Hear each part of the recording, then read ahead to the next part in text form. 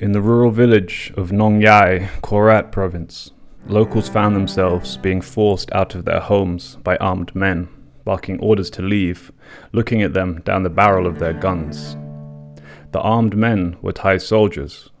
They dismantled houses, schools, and the community center. They laid waste to the tapioca fields, even plowing the land to prevent the crops from regrowing.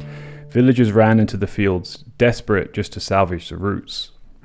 One local told reporters at the time, quote, "Soldiers were kicking and hitting people. They were dragged away, beaten up, and thrown in the back of trucks like they were pigs or dogs, not humans who eat and breathe like you and me." This was a part of the Ko Shor Ko scheme, an ambitious project to forcibly resettle 6 million people from rural forest villages to the newly cleared lands. The specific shape and population sizes of these new villages had even been pre-designated by the central government in Bangkok. No more than 100 families in a ring shape or a square block.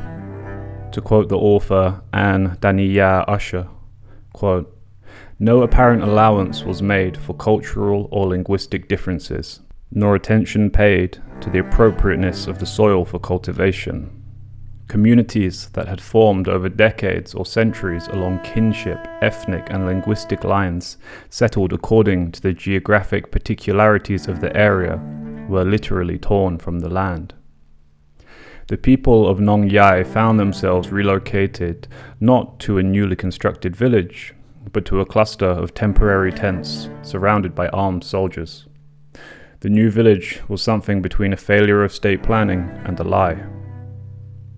Now, I don't know about you, but when I first read that story, it was extremely reminiscent of the US's Strategic Hamlets plan during their occupation of Vietnam in the 1960s and 70s, whereby they would force entire villages that were suspected of supporting the Viet Cong into these tightly controlled, closely monitored areas within easy reach of the occupying troops and their South Vietnamese proxies on the ground. So that strategic Hamlet program was largely conceived of by the American Advanced Research Projects Agency, that's ARPA. And ARPA's mission was to take kind of a more holistic approach to US military policy. And unlike the military, ARPA was not run by soldiers, but by bureaucrats and academics charged with drawing up the policies for the US military. So, ARPA opened in an office in Thailand in 1962, the benefit of which was described by one researcher as, quote, "like Vietnam, but there's no one shooting at you." The Thai office and ARPA's Thai activities were something of a petri dish for the war in Indochina. In Thailand, these experimental policies and testing the groundwork could be much more easily researched without the constant threat of Viet Cong attack. So when you think back to that eviction scene in Nong Yai village, you may think, okay, I can see where he's going with this. That was obviously ARPA policy being tested in Thailand during the Cold War. Well, that's where you'd be wrong, my friend. The eviction of Nong Yai was not in the 1960s or 70s, but in 1991. Aha, you see what I've done? You see how I've fooled you? So then why, one may ask, was the Thai government still forcefully implementing what amounted to strategic Hamlet schemes long after the war and the great and bloody assault on communism in Southeast Asia was over? Well, I'm so glad you asked, because the answer to that question will take us on something of a journey through the history of counterinsurgency in the Global South, its theory, practice, implementation, and its blowback. Now, before we really get into it, I quickly want to paint another picture. And this is one of a childhood memory of my own from when I was a teenager growing up in London, commuting between my broken up parents' homes in the north and south of the city.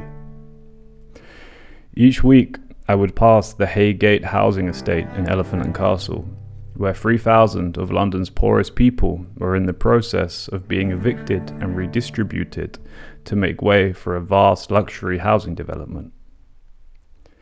Haygate's residents were originally promised new homes as part of the project, but these new homes were yet to be built by the time evictions began in 2007. Instead, the residents found themselves in limbo, living in temporary housing far from what was once their home. After more than a decade of fighting the eviction, eventually all of the residents who had once formed one of London's largest poor geographic communities were dispersed across the city, mostly to the outer fringes. I am of the opinion that the parallels between Haygate and Nong Yai are by no means coincidences. In this series, I intend to draw a straight line between the colonial practices of land and populace management, somewhat ironically originating in London, extending through to the colonies, and then eventually U-turning back to the imperial core. So, welcome friends to our new series on counterinsurgency. I honestly have no idea how long this series is going to be. At the time of speaking, I've planned 4 episodes ahead, but this thing has the potential to go in so many different directions. I'm pretty confident on the final destination, but I just don't yet know the exact route we'll be going to take you there. We might even develop it into some kind of indefinite ongoing series. Let's see. And the approach that I really want to take is to follow those structures of counterinsurgency in all their forms, and also widely broaden the concept of insurgency itself. From forest farmers practicing natural farming in the hills, to mass street occupations in Bangkok, insurgents don't necessarily need to be armed with guns and bullets. And in a similar vein, counterinsurgents don't need to be soldiers in combat fatigues.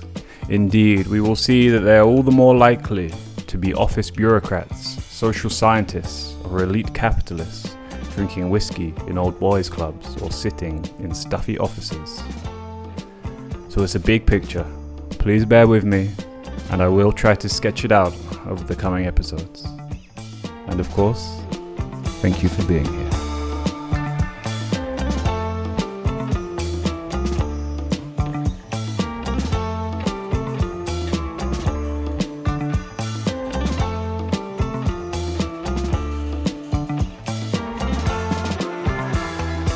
So it's been a while since we last spoke. I think maybe not so long for you as it has been for me, because I recorded the Golden Triangle series well in advance of this one, and I think I might just release this one straight off the bat. I've been fine, thanks for asking. It's just about still rainy season, though it's nearly over. It's unbearably hot outside, but I'm in here with my aircon turned off, and I wanted to say I do hope you enjoyed the last series. I also, I was going to say I would love to hear your feedback, but I don't know if I would. You know what? If you want to say something nice, I'd love to hear it. Anywho, I've got a decent mic now. You may be able to tell it's much better than the last one. So, in that vein, maybe we should just get into it. So, to begin today, and to add a little more context, the Thai Khoshokor program that I mentioned earlier, which led to the Nong Yai village being forcibly dispersed, was implemented as part of a much larger movement to remove villages located in forests to non-forested areas. The official reason for this was to, quote, protect the forest from the villagers, while in reality it was widely known as a mechanism to establish timber plantations on state land, which would be administered by private capital. I'm glad to report, however, that the residents of Nong Yai, through their bravery and determination, marched back and reclaimed their land after being displaced for 9 months. This is what makes Nong Yai remarkable and puts them in a small minority of villagers that were able to reoccupy their lands. For every Nong Yai, there are 100 others who never returned. Since we're already talking about forest today, I should introduce a book I'm going to be leaning very heavily on, which is A Critical History of Thai Forestry by the aforementioned Anne Dania Usher. I really enjoyed the book. If you're listening, Ms. Usher, I thought it was thoroughly good. And as I said in the intro, we're going to be following the development of both land and population management, particularly in relation to counterinsurgency. And so there's an awful lot that we can learn about both through the lens of Thai forestry. So, listener, if you're still not convinced about some of these somewhat tangentially related topics of forestry, anthropology, and counterinsurgency, please do bear with me. I promise it will come together in some form or another at some point. So, let's go back to that wretched island on which I was born, and again to London in the colonial era, where, in the mid-1800s, the British were badly in need of teak wood for ships and railroad building. By this period, British forests had long been ransacked for hardwood trees and had no form of forest management or forestry in place. Once Britain had lost access to America's forests and destroyed vast areas of timber in India, their attention turned to the hills around Burma and Siam. Siam in particular was said to hold around 25% of the world's teak hardwood. Britain's dominance of the seas was the key facet to their colonial holdings. As such, hardwoods were essential for shipbuilding. A typical warship lasted an average of 20 years and required about 2,000 oaks of a size that corresponded to more than 200 years of growth and hardening. I don't know about you, but those numbers seem somewhat unsustainable to me. Anyway, teak wood was to become the savior of the British Empire. An American consul general based in Bangkok at the turn of the century described teak thusly. He said, quote, "The most valuable lumber for shipbuilding in the world, teak does not yield to the influences of moisture and drought. It is not liable to the attack of borers and other insects. It does not split or sprawl, and, while it is strong, durable wood, it is easy to work and very light in the water. Because of its peculiar qualities that resist the influence of iron, there is no substitute for it yet discovered." It's a little bone-chilling, isn't it?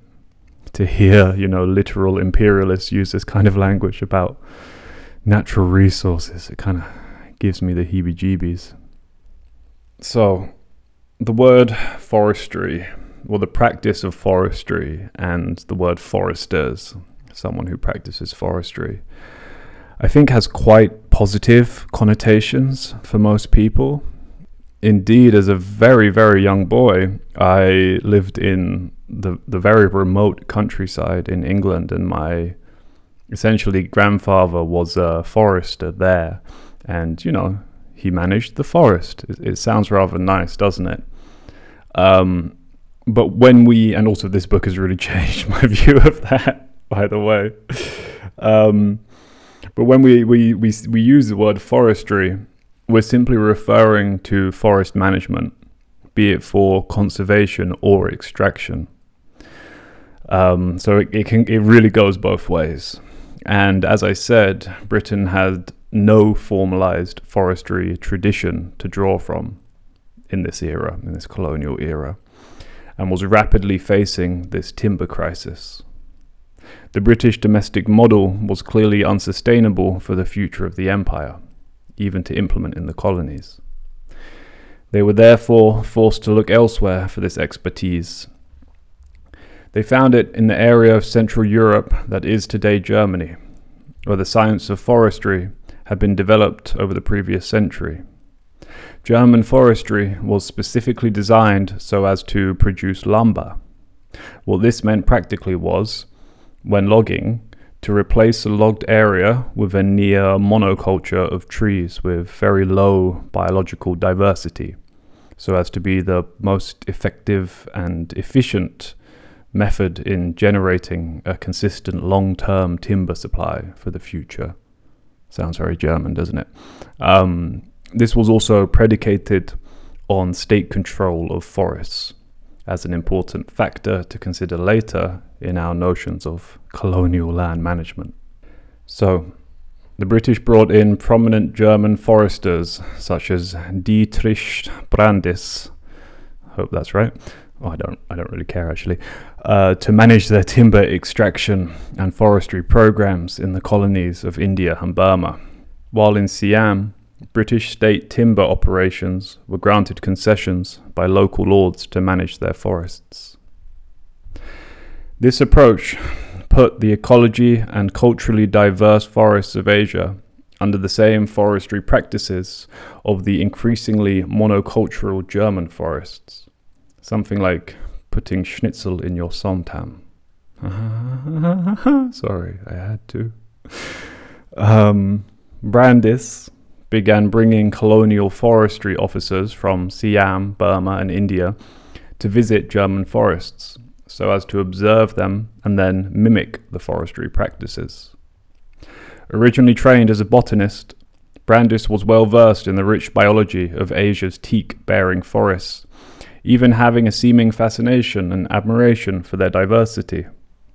How then he was able to consciously administratively destroy this richness in the name of monoculture, we will never truly know. He also worked to bring this forest land under the direct control of the imperial state, a kind of colonial enclosure of the commons, which criminalized any forest usage by people other than those logging on behalf of the British Empire. This method of enclosure is something that we're going to have to return to and explore kind of deeper in the future episodes. It's a process that, unsurprisingly, becomes quite a big factor in insurgency and, as such, counterinsurgency. Also, the enclosure process in the colonies and the semi-colonial concessions, like in Siam, follow entirely different methods from that of those British enclosures, which is where it originated. So I think I'm going to have to dust off my old copy of Chomna Sakdina Thai, which is terribly exciting, and I'm genuinely not kidding. I'm that much of a sicko. Anyway, Brandis's successor in India, another German, Wilhelm Schlich, wrote a manual of forestry, which was for decades used as the authoritative text on forestry worldwide. And here I will read from Anne Usher's description of that manual. Quote, "The hair-raising language of colonial foresters reflected their preoccupation with commercial timber production to the exclusion of other elements of the forest. The fourth volume of Schlicht's manual, for example, entitled Forest Protection, includes the following chapters: protection of the forest against animals, protection of the forest against deer and wild pigs, protection of the forest against rodents, protection of the forest against birds. The notion of forest was clearly interchangeable with timber resources. It followed that principal, valuable, and desirable species were exclusively timber trees, judged solely by their market price and bearing no relation to their ecological or other aspects. Non-timber products were, at best, secondary. Areas that might for local people represent an important supply of medicinal or food plants could readily be dismissed as inferior or wasteland by foresters.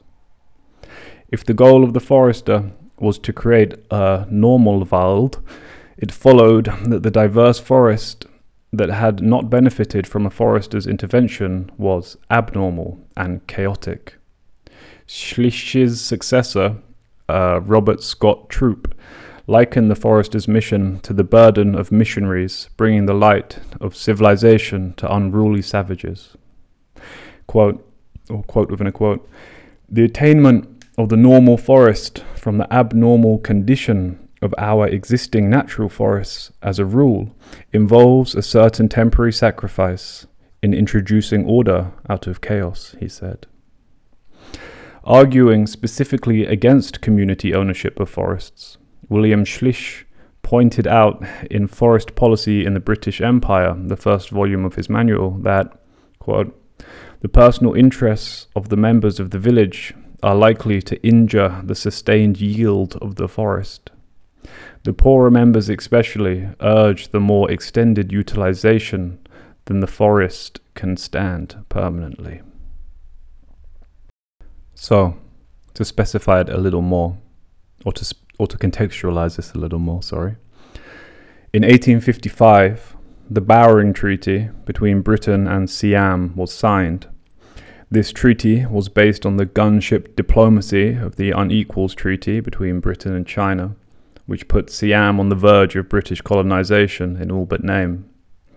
Essentially, the British Empire controlled vast swaths of Siam's economy via the ports and benefited from extraterritoriality in the cities, meaning that the British could not be tried under the Siamese legal system.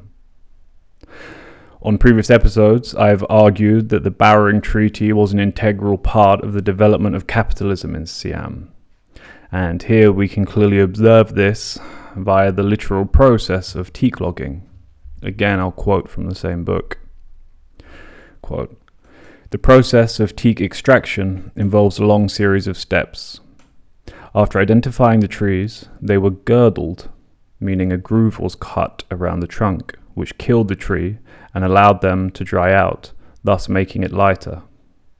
The trees were left standing up for 2 years and were then felled and dragged by elephant to the banks of the nearest stream. When the next rainy season came, if the waters rose high enough, they could be floated to one of the northern rivers, the Ping, Wang, Yom, or Nan, bound together in rafts and sent on to the Chao Phraya River and then downstream to Bangkok. The average time between girdling and the arrival in Bangkok was reported to be about 5 years, but a few dry seasons could slow the process by about 2 or 3 years. In the worst case, the whole process could take as long as 15 years. It is therefore not difficult to see why huge financial backing was necessary for logging to be profitable." These kind of complex spreadsheets, this is me talking now, complex spreadsheets of, loans, debts, projected yields, and creditors, these are like the real building blocks of capitalism, right?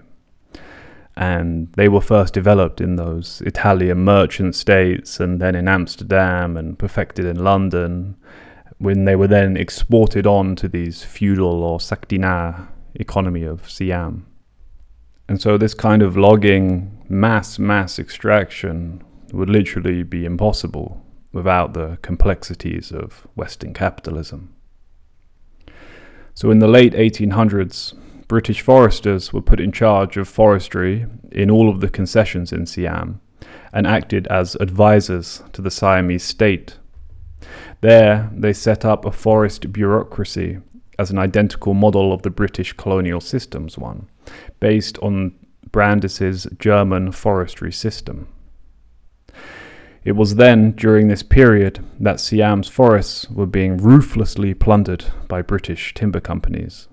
To quote Anne Usher again, "The real lasting impact of the style of forestry introduced at the end of the 19th century was not systematic forestry use, but rather a political system." This is important. Keep quoting. Where the Royal Forestry Department eventually claimed a monopoly over more than 40% of the country's land area and criminalized millions of people who just so happened to be living there. Again, this was not a forestry policy, but a political system for land management. And also here I just want to say a quick apology and also a thank you to Anne Usher for ripping off so much of this section from her book. But such is a necessity when dealing with topics that suffer so little interrogation. So again, thank you and sorry. Continuing then. Later in life, perhaps Brandis's conscience caught up with him, as he seems to have changed his tone quite substantially, arguing for limitations of logging and allowing local people to self-administer areas of forest near their settlements. Of course, British authorities did not share Brandis's views, and his proposals were entirely rejected. To finish off reading Anne Usher's work, I'm going to read from one more section. Quote, "Forest law in Burma and India, as well as Siam, defined forests as state land. Foresters were therefore in their full right to forbid villagers from destroying state property. But this was practically impossible because foresters lacked the manpower and budgets to patrol such immense areas. Moreover, local people could cause all manner of damage if they were pushed too far. Brandis was opposed to the complete prohibition of shifting cultivation, fires, and collection of, quote, minor forest produce. He warned prophetically that, in the long run, forestry cannot succeed unless the people who live in and near the forest are for it and not against it. He wrote that it was quite out of the question to prohibit shifting cultivation without special permission over an extensive area, nor was this contemplated. Such measures would produce a most harassing and vexatious interference with the inhabitants of the forests, without any corresponding advantages. With uncanny foresight, he even warned in the 1870s that the annoyance to the inhabitants by the maintenance of restrictions over the whole area of land and large forest tracts will be permanent. These warnings went unheeded, and the forestry's tasks came to focus on extending state control, transforming the physical landscape, and limiting customary rights as far as politically feasible without invoking serious rebellion." And here it is, at our first mention of serious rebellion, that we'll take a little break.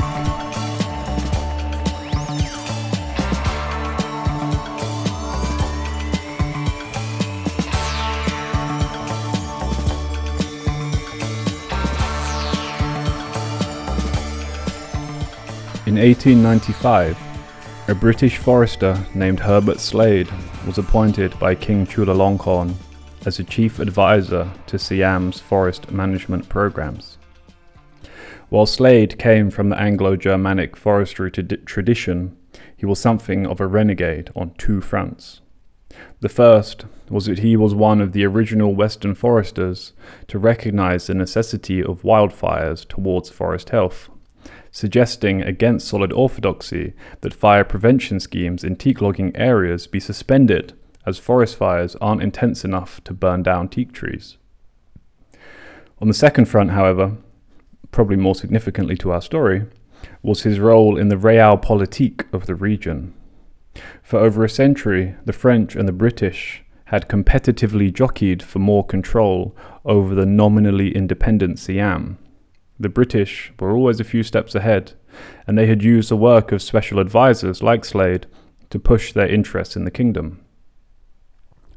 By the time of Slade's appointment, Britain had firmly established their control on the Shan Hills following the Third Anglo-Burmese War. In doing so, extending into areas controlled by the lords of Chiang Mai, who themselves were vassals of Siam. British timber firms were acting as if they had already annexed the territories. A secret report by the British Council in Chiang Mai from 1902 suggests that Chulalongkorn had serious grounds for concern. To quote the British, "The extinction of Siam as an independent power is merely a question of time. Situated as Siam is weak, a scarcely civilized state, hemmed in between two strong colonizing powers, its fate is inevitable."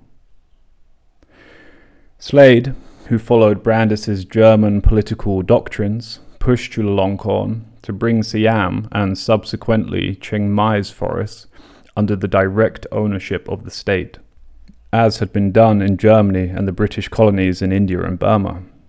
This process of Bangkok taking direct control of forest lands to the north seemed to run against the interests of the expansionist British in the area and contributed in no small part to the complete absorption of the Chiang Mai or Lanna kingdom into Siam.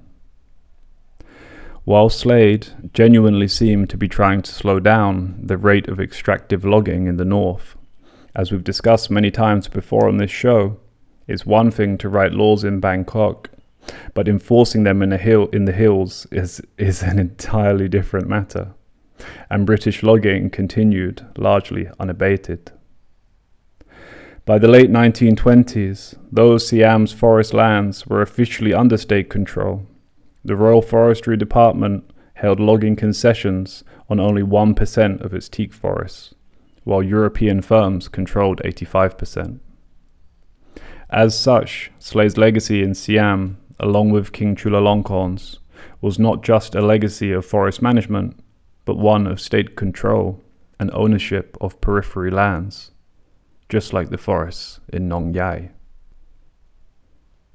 Now that we've established the colonial ideology and methods of control of forest land, we have to pivot somewhat to the forest dwellers, who actually lived in those forests and depended on them for their livelihoods. European foresters had long despised those forest inhabitants. Nothing drew their ire more than the slash and burn system of agriculture, which I mentioned in the previous series. However, I fear I wasn't able to adequately explain it then, so I'll give it another shot now. And to preface this, I think it's important to point out the practice of slash and burn is something of a grey spectrum. That is to say, some groups practice this method more intensely and in different formats to others, to the point that it became almost impossible to clearly distinguish what I'm even talking about at some points. So I will follow my Virgil guide for this series in Anne Usher and use the example she did, using the Daungjia method. I don't know how it's pronounced. I think it's a Karen word. Daungjia. I'm going to go for that. So, the so-called Daungjia method, practiced in eastern Burma and western Thailand, typically among the Karen people, involved rotational shifting cultivation, controlled burning of forests, and fallowing periods for fields. More specifically, this is a mixture of small-scale natural farming techniques, where fields are created by controlled fires in forested areas. The fire, rather than ruining the land, as the colonialists always saw it, helped to fertilize the soil. Crops would then be planted and rotated over various seasons. So one season, let's say you plant corn, and another season beans, and so on. You rotate it. And after a few seasons, you fallow the field, meaning you just leave it alone without tilling the soil, so as to recover that organic matter. Another technique during this fallow period is to plant cover crops like clover to refill the nitrogen levels in the soil, which will increase the soil recovery rate compared to just leaving it alone. Furthermore, the surrounding forest acted as an essential source of food and materials via hunting and gathering. Now, this system can also be adapted to include growing timber. For example, after a few crop rotations, teak trees or other hardwoods can be planted in and amongst the cropland, coexisting with it. As Herbert Slade eventually realized, forest fires do not actually destroy teak trees. As such, there is no contradiction here between natural forest agricultural practices and timber production when practiced in a well-balanced method. Another key benefit to this system is flexibility. If there's a sudden population increase in the village, say the addition of 3 or 4 more families for whatever reason, extra land can quickly be utilized into the system. Indeed, I've heard accounts of more fields being created just to serve the purpose of producing more food for annual festivals where they may have more visitors. The same goes for decreases in production necessity, as these fields can rapidly be reabsorbed back into the forest. And anyone who's lived on the edge of a rainforest before will know exactly how fast that reabsorption can be. As I said, this is just one broad example of forest agriculture and is practiced in varying ways across the region. Ultimately, though, the point I'm trying to make is that there have obviously been populations living, farming, and thriving in the forests for millennia without causing degradation to the forests. The rather obvious truth was unfortunately lost on the Anglo-German foresters, one of whom described the Dauncha system thusly, quote, "A pernicious system, the most wasteful of all methods of forest utilization. Thousands of square miles of valuable forests of the country have been laid to waste by the system, the formerly fine timber forest being replaced by worthless scrub." Needless to say, the worthless scrub that is being described here is likely fallow fields in the process of regenerating. It's also possible that this worthless scrub is caused by excessive taxation demands imposed by the British, which forced locals to clear more forests than they had done previously. It's not entirely clear from that quote, but what is clear, and should have been clear at the time as well, is that those living in those valuable teak-rich forests did not simply show up there at the same time as the British colonists. They, and the teak that had been there for centuries, like, need I even say it? It seems so obvious, but clearly the presence of people living and practicing agriculture in the forest was not detrimental to teak, as evidenced by all the fucking teak that had brought the colonialists to the forests in the first place. Fuck. Sorry. They're just such obnoxious fucking idiots, aren't they? Anyway. I think what is significant here and explains this supposed idiocy is not the pure naivety of the European foresters, but the fact that the presence of people living in the forest was becoming increasingly problematic for timber extraction. The problem of local forest people can only be perceived as an issue when we assess the productivist approach to land and population management within the context of surplus extraction. To put it more simply, those local people were only a problem because they hindered profits. Their largely localized agricultural activity was not productive to the state nor to capital, and their presence got in the way of the extraction of precious timber, which of course was highly profitable. Here I'm going to use a word for the first time on this series, and that is which the series is predicated, the word insurgent. The way of life of forest people was in itself insurgent towards the expansionist capitalist interests.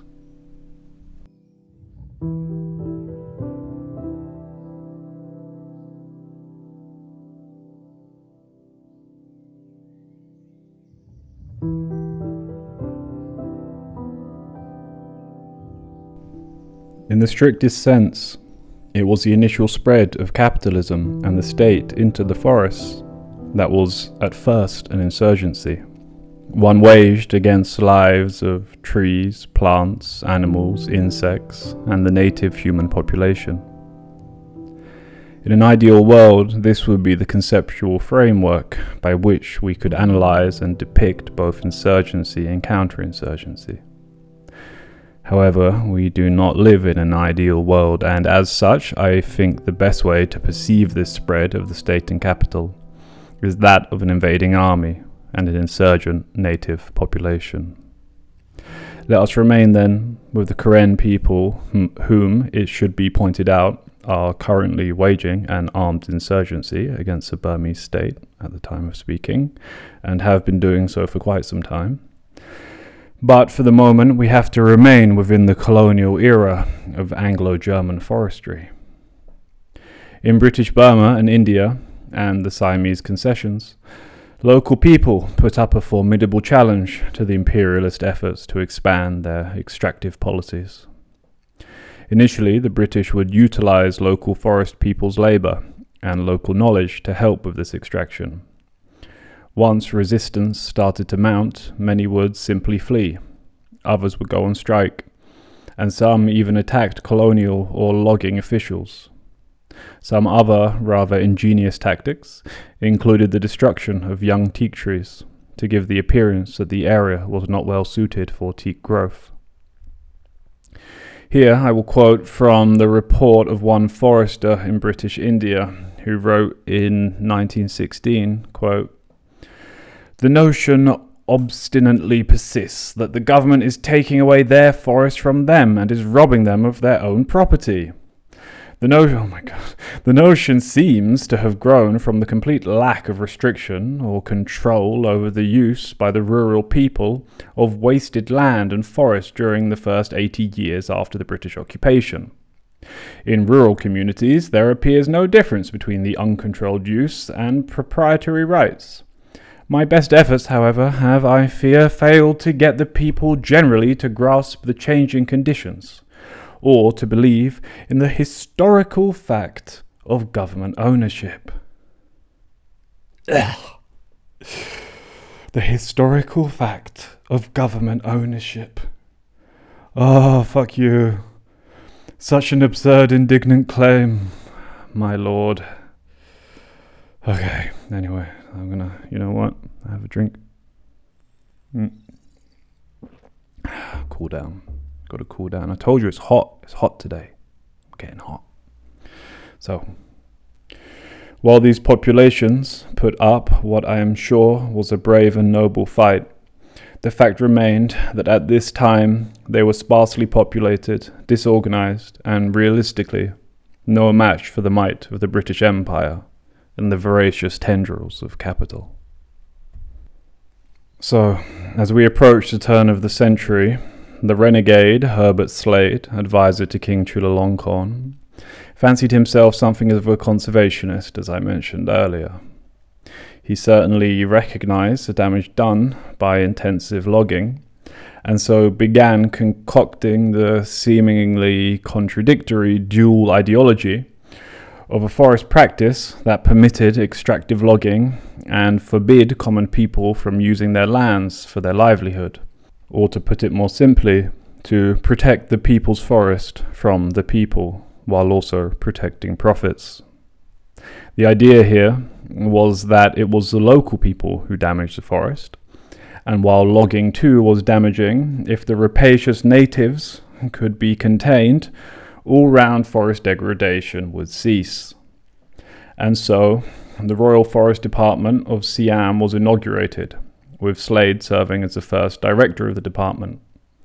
In 1899, all forests were declared government property, and all logging without payment to the Royal Forest Department was prohibited. No thought, of course, was given to the people who lived there, and if any thought was given, it was probably good. Now we can get them the fuck off of our timber plantations. The turn of the century was without question a watershed moment in Siamese history, as King Chulalongkorn's Anglo-centric state centralization really kicked into high gear. King Chulalongkorn was, by the way, the prince from The King and I, if that helps contextualize this for anyone. I actually haven't seen it, as far as I'm aware. It's banned in Thailand still, which is quite funny that that's the forbidden knowledge. Anyway, more importantly to our story, Chulalongkorn did more than any monarch to push Siam into the new, modern, global capitalist system. And in doing so, he largely abolished much of the existing Saktina feudal system, which, to his credit, largely put an end to slavery and serfdom in the kingdom, allowing those peasants to have their labor extracted not by feudal lords, but by capitalist bosses, many of whom were, of course, the former feudal lords. Despite inching towards the modern era, it would still be another few decades before teak was no longer essential for shipbuilding and train tracks, both of which made up the twin arms of Britain's imperial extractionist infrastructure. The Kingdom of Siam was undergoing significant upheaval. Its primary source of wealth, its forests were being pillaged by the colonial powers. The local lords who once ruled the forested lands of the periphery were being muscled out. Bangkok had laid claim to vast swaths of the country. The royal household, while remaining nominally independent of the European imperialists, had studied them closely. They had literally copied and pasted their doctrines and legislature into Siam's DNA. Thanks partly again to Mr. Slade. As such, Bangkok exported Siamese administrators to those formerly distant peripheries. And now, due to the advent of advanced technologies like the telegraph machine, they could be overseen by the throne and its newly colonial modelled bureaucracies.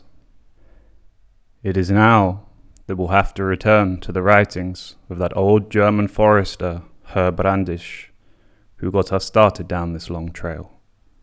And I will repeat the extract of his warnings made many, many years before.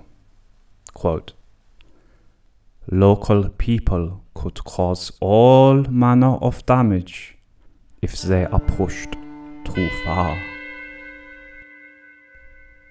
In July of 1902, Siamese policemen attempted to arrest a group of mine workers at a camp in what is today Praia Province. They accused the workers of being members of a group of known bandits responsible for several robberies in the area. The workers resisted, killing several officers and forcing the police to retreat. Perhaps they indeed were the bandits, perhaps not. The authorities returned, this time with a force of 80 soldiers and policemen, as well as war elephants, horses, and heavy weapons.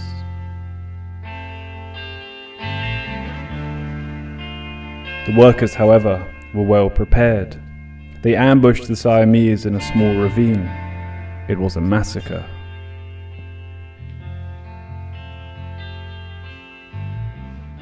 They killed 16 Siamese and liberated their weapons, horses, and elephants.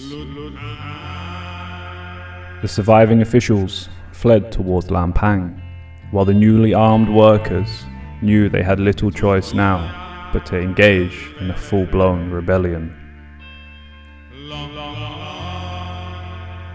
They marched into Praia City, where they attacked the police station, storming it, killing yet more Siamese officers and seizing the weaponry. From the police station, as their numbers grew, with local villagers joining the rebels, they ransacked Praia's governor's mansion, butchering those inside. The governor himself survived, having already fled. They cut telegraph lines down and freed prisoners from the city's jails, further increasing their numbers.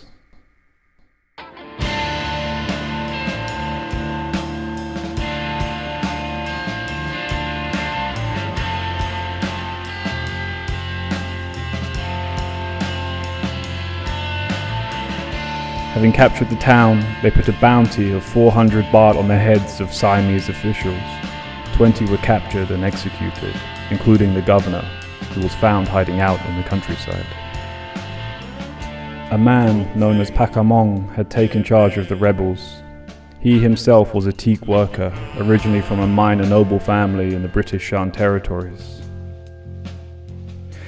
He had come to Praia with a logging company and now found himself heading the rebellion, drawing up plans to liberate other cities from Siamese control.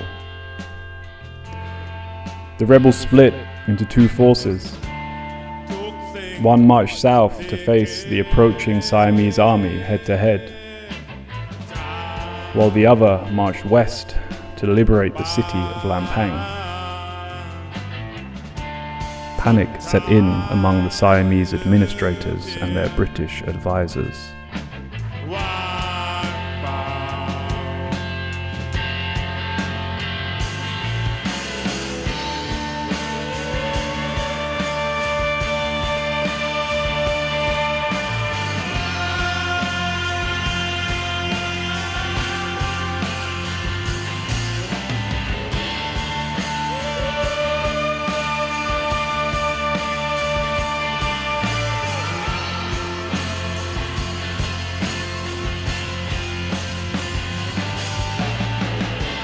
Both groups of rebels, seemingly overconfident after their relatively easy rout of the Siamese in prayer, were crushed when they came up against the might of the mobilized, modernized, and well-organized Siamese army.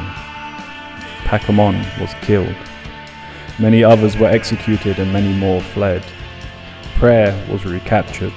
The rebellion, however, fled to the forests, to the border region between French Indochina and Siam. There they went underground, orchestrating raids from the forest into Siamese territory. An insurgency had been birthed in the forests of Southeast Asia, just as Mr. Brandis had forewarned.